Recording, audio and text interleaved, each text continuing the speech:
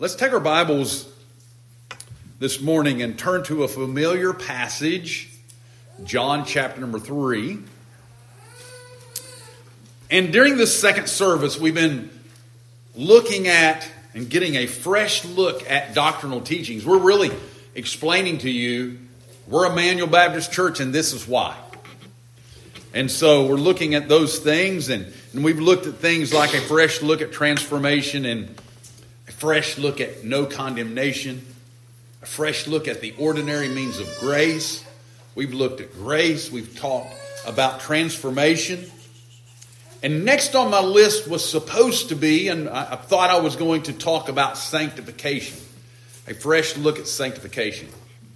But while I was studying that message, I came to realize that there was something that I needed to highlight before we discuss sanctification, and that is regeneration or being born again. So we're going to get a fresh look at what it means to be born again.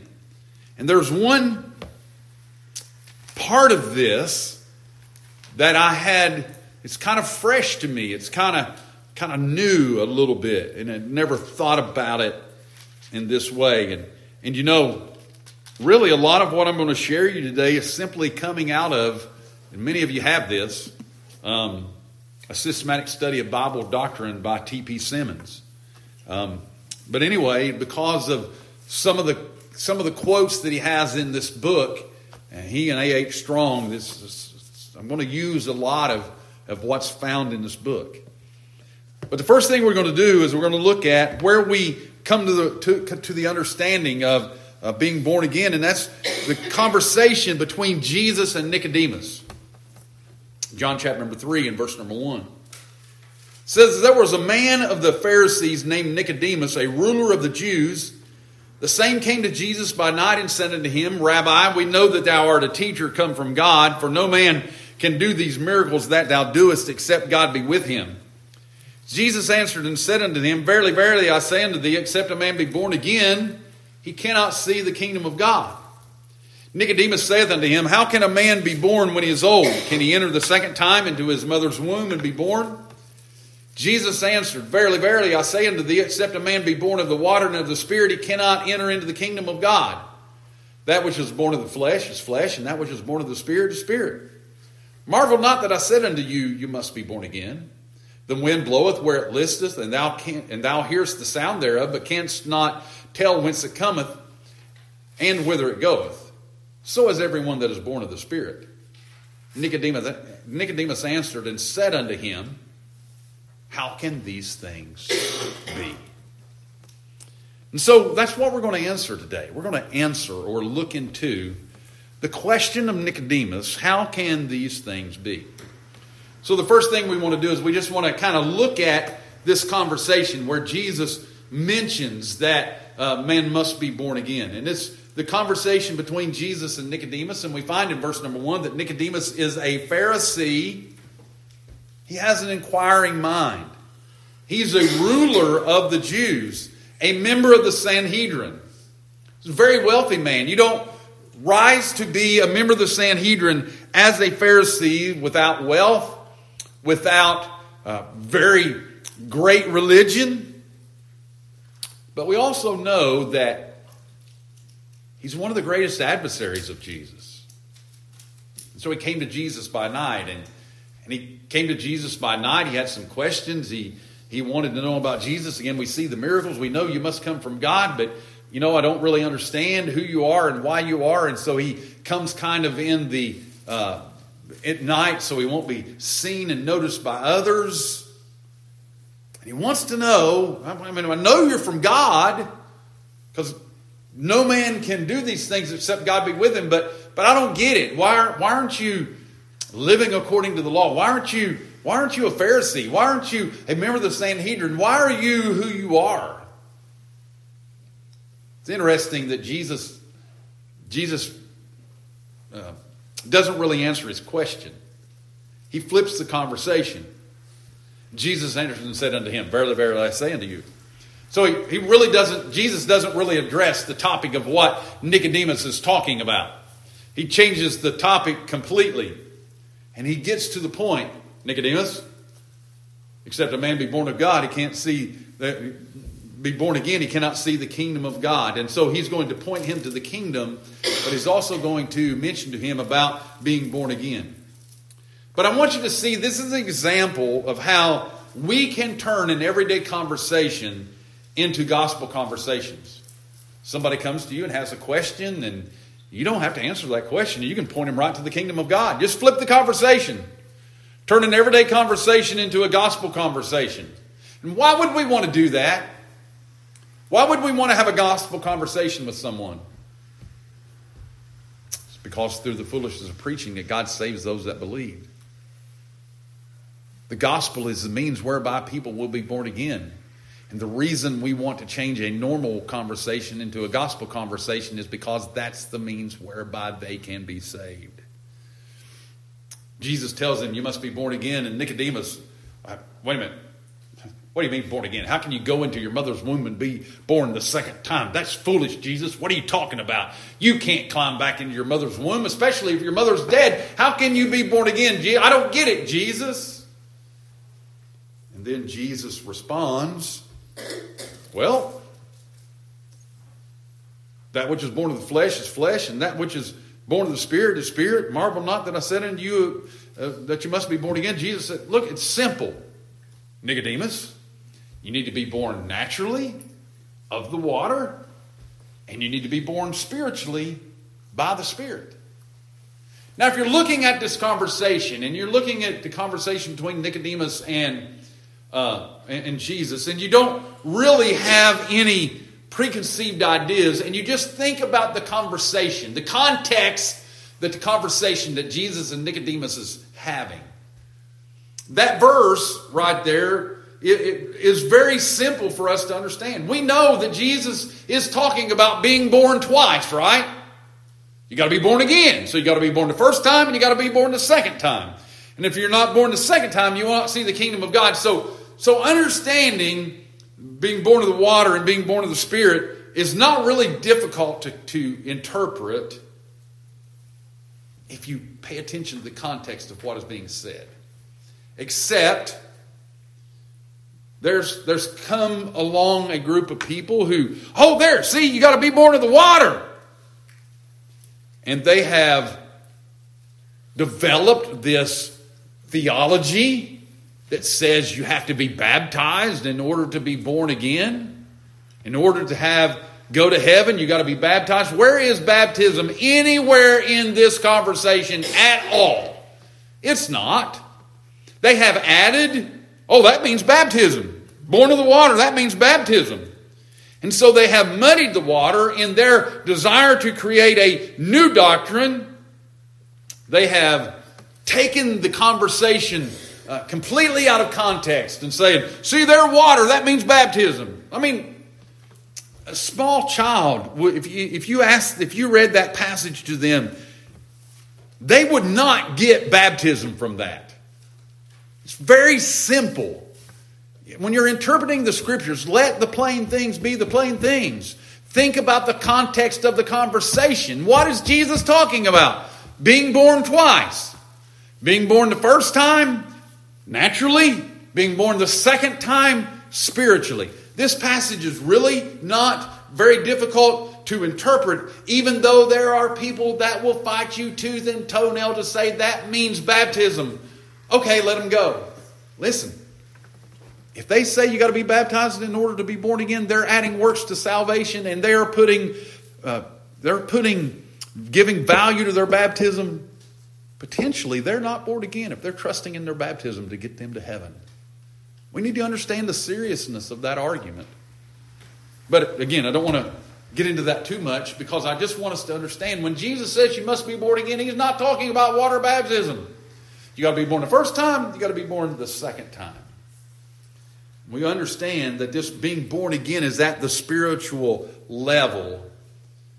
What does Jesus say? Well, I'm talking about spiritual things here. That which is born of the flesh is flesh, and that which is born of the Spirit is spirit. What I'm telling you is this being born again is being born again at the spiritual level.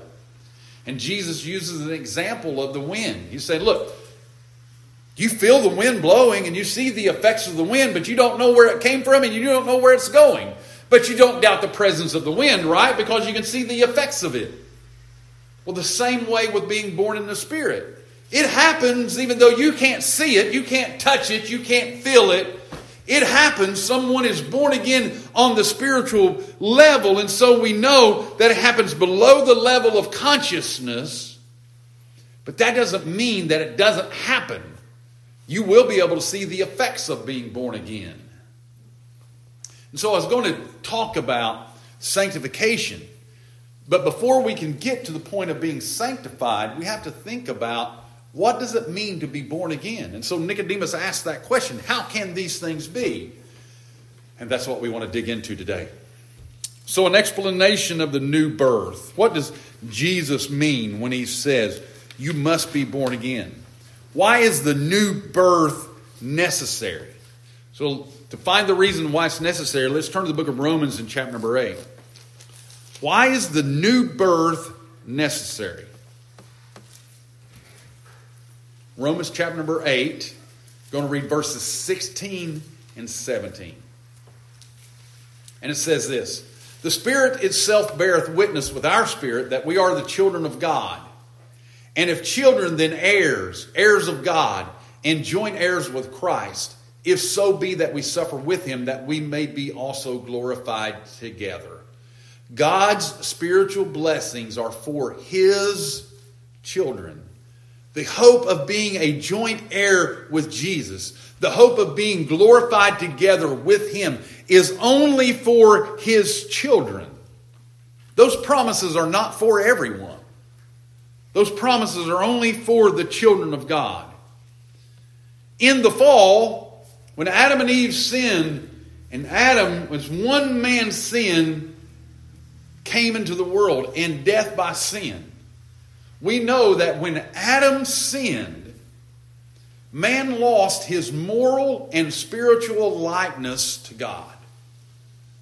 We were created in God's image, and we were created in innocence. That means that we were morally pure and we were holy. But when Adam sinned, man lost that. And we were plunged into sin. Man ceased to spiritually be the child of God. That moral purity, that holiness that Adam had in the garden, man lost. We're depraved. We're sinners. We're still created in the image of God.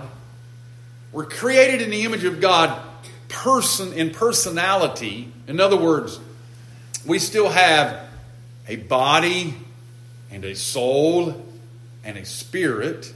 We still have that. But it's not the same. The soul is now depraved. The soul is not like it was in the garden. The soul is no longer holy. The soul is no longer innocent. The soul is now guilty before God. We're different. We're not like we were in the garden. We're different than the animals also. Because the animals has a life. It has a body. It has a soul. It has instincts.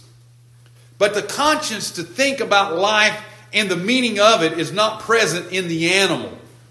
The animal can't consider life and decisions that they make and have a morality and say, we're going to make a decision to kill that other animal based upon morality. They don't have a consciousness like we do. We have a consciousness, and the way that we're created in the image of God is the consciousness that we have. Again, the animal has instincts, but it doesn't have consciousness. And so there's a difference between human life and animal life. So we retain the natural basis of sonship in that we were created in the image of God and we have a consciousness, but we lost the holiness of spirit. And so the reason we must be born again is because there's something missing in us. We are not candidates for heaven. We don't have within us that which would make us available to go to heaven. So man is morally and spiritually, because of sin, the child of the devil. If you look at John chapter number 8 and verse number 44. And there's other verses that we could look at. But here's what it says. John chapter number 8 and verse number 44. And he says, "You are of your father the devil, and the lust of your father you will do. He was a murderer from the beginning, and abode not in the truth, because there is no truth in him. When he speaketh a lie, he speaketh of his own, for he is a liar and the father of it." So everyone who is not born again, they are morally and spiritually the child of the devil. There are only two states for men. They're either a child of God or the child of the devil. I'm not going to make you turn here. I'll just read this text of Scripture to you.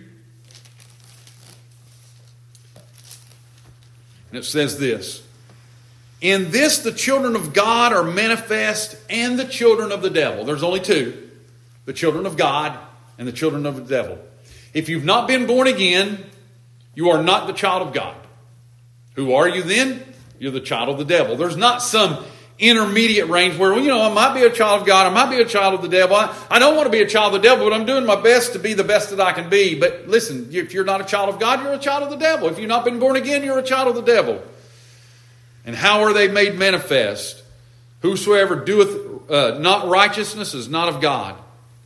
If you have not perfectly lived obediently to the law of God your whole life, never sinning one time, the first time you sin, you're a child of the devil. And the Bible tells us we come out of the womb speaking lies. We're a sinner the moment that we are born. So we are not physically, naturally the child of God. We are the child of the devil. And so man in his nature is spiritually dead.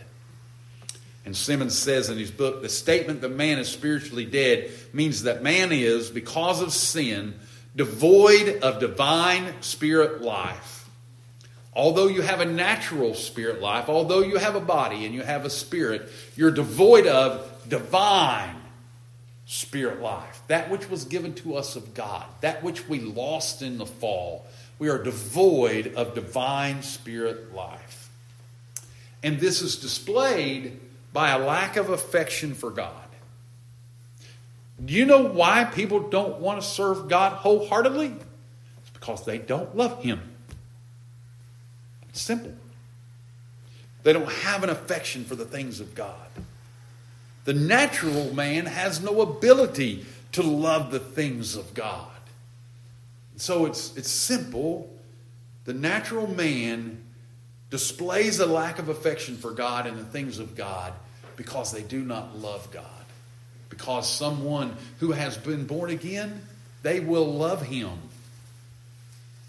So God rules over His people. Why is the new birth necessary? It's necessary because God's spiritual blessings are for His children, because men are spiritually and morally dead, and by nature they are dead, and God rules over His people. He is the Lord in their hearts and the lives of the saints. One who is dead doesn't submit to the rule of God in their life or desire the rule of God in their life. They don't want God to be the new ruling disposition in their life. They want to do what they want to do. They want to do what is pleasing to them, and they want to do whatever they think they can do to try to get to heaven, because they don't want to die and go to hell, and they want to try to do what they can do to get to heaven, but they don't want to do what God says. But for the one who is born again, the one who is born again now, because they have the divine Spirit living in them, they desire to submit their lives to the rule of God in their lives. That's why it's necessary. Because without the Spirit, without being born again and being born of the Spirit, you will not have a desire to have God rule in your life. And so the nature of the new birth now. First thing, it is not an eradication of the old nature. When you are born again, that doesn't mean the old nature that you were born with naturally goes away. That's always going to stay. Here's the key point, and here's the point that I hadn't considered before. In this way, when one is regenerated, when one is born again, a change of the ruling disposition in one's life, including the minds and the affections, as well as the will, takes place. This is what it means to be born again. When you're born again, you have a new ruling disposition in your life. What is most important to you?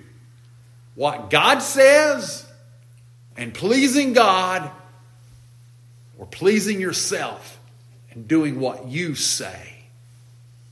The one that is born again, because they have the Spirit of God living in them, their desire now is to let the Spirit of God be the ruling disposition in their life. Very few people have that, by the way. But that's the way you tell the difference between one who is born again and one who is not. The Spirit of God becomes the ruling disposition in one's life.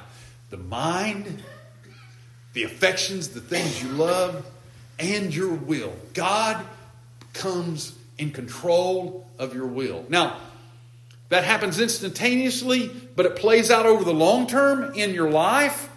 That's what sanctification is. The playing out of the changing of your will, the changing of your mind, the changing of your affections. It happens instantaneously, but you have to learn how to apply that into your life. That's what sanctification is. But we needed to get to we needed to get to what it means to be born again before we could begin thinking about sanctification.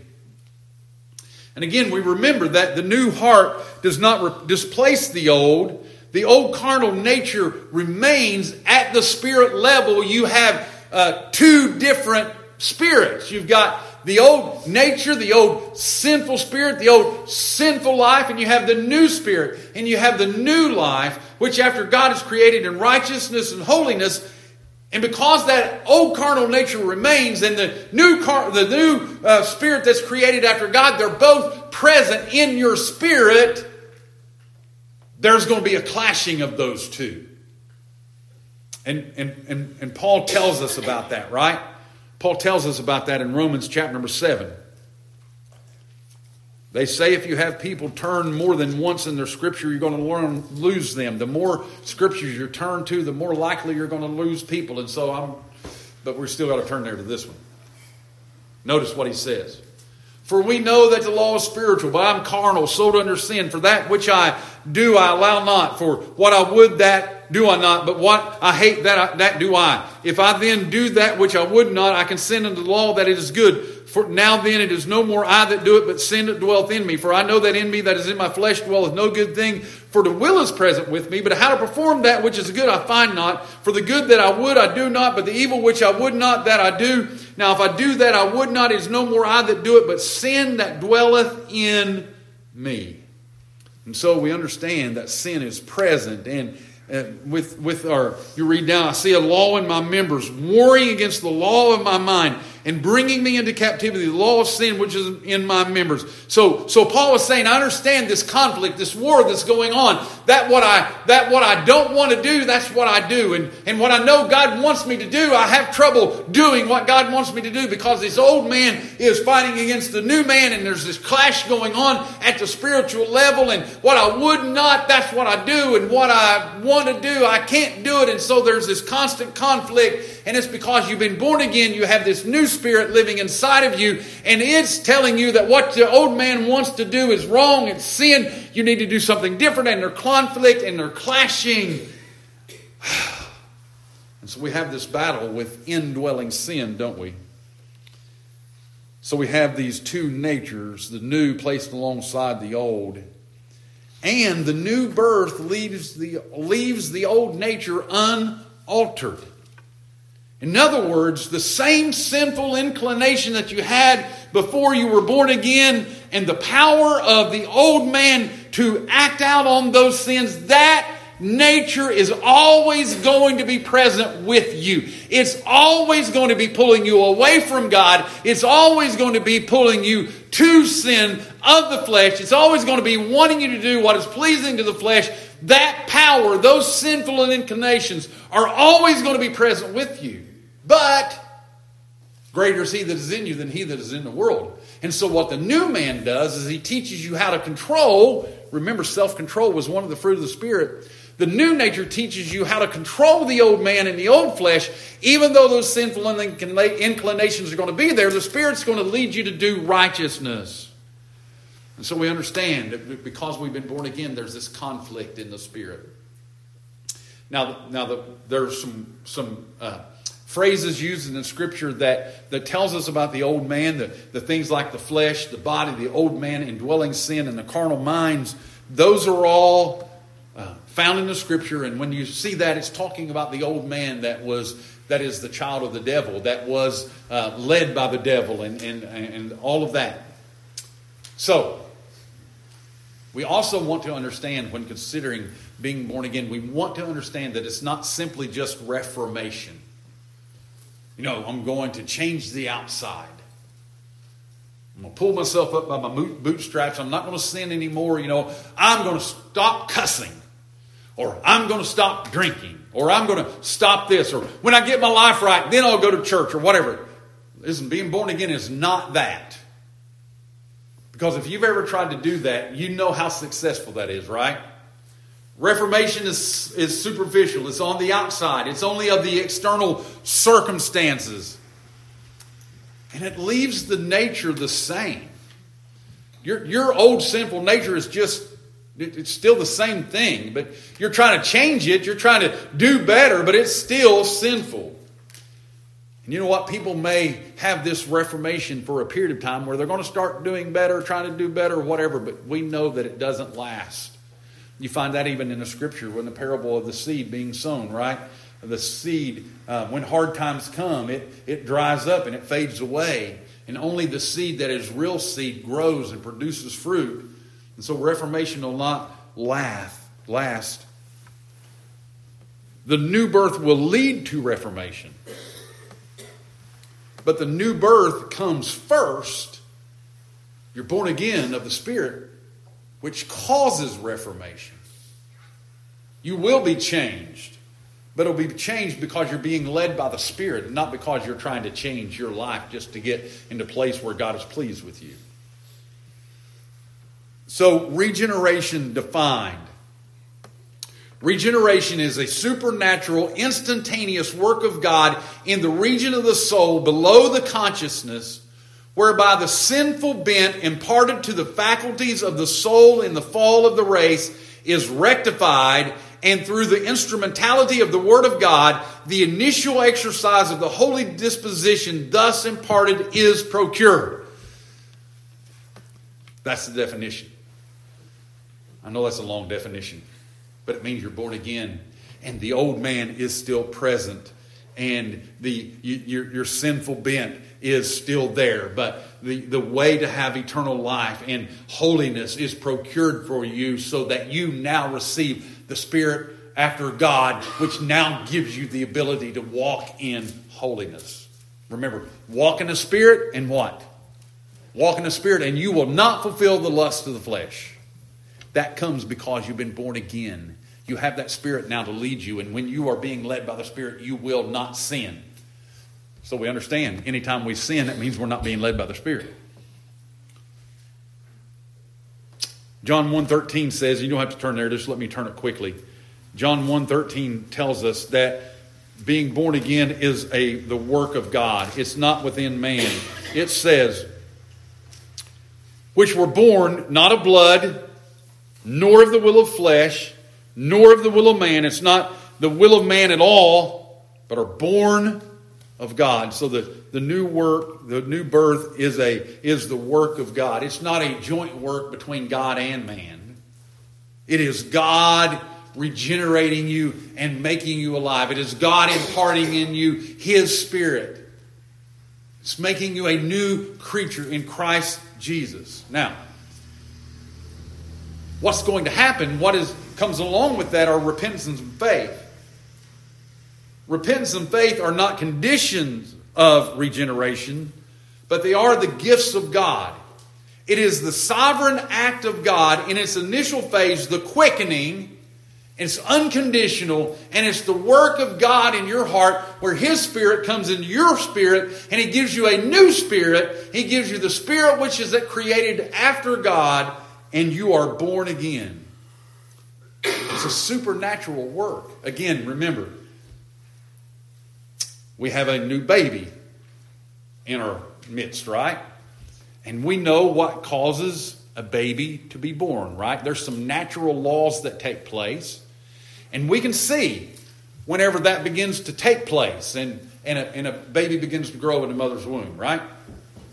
And so we see that natural laws are what produces a baby to be born. But spiritually, we don't know, because it's a supernatural work of God. It's done in a place where we can't see. It happens according to the will of God. There's no natural law. Man continues on in sin. He possesses no power to change the course of his life. It is the power of God which creates the new birth in us. It's a supernatural work. It's also an instantaneous work. A.H. Strong says this: regeneration is not a gradual work.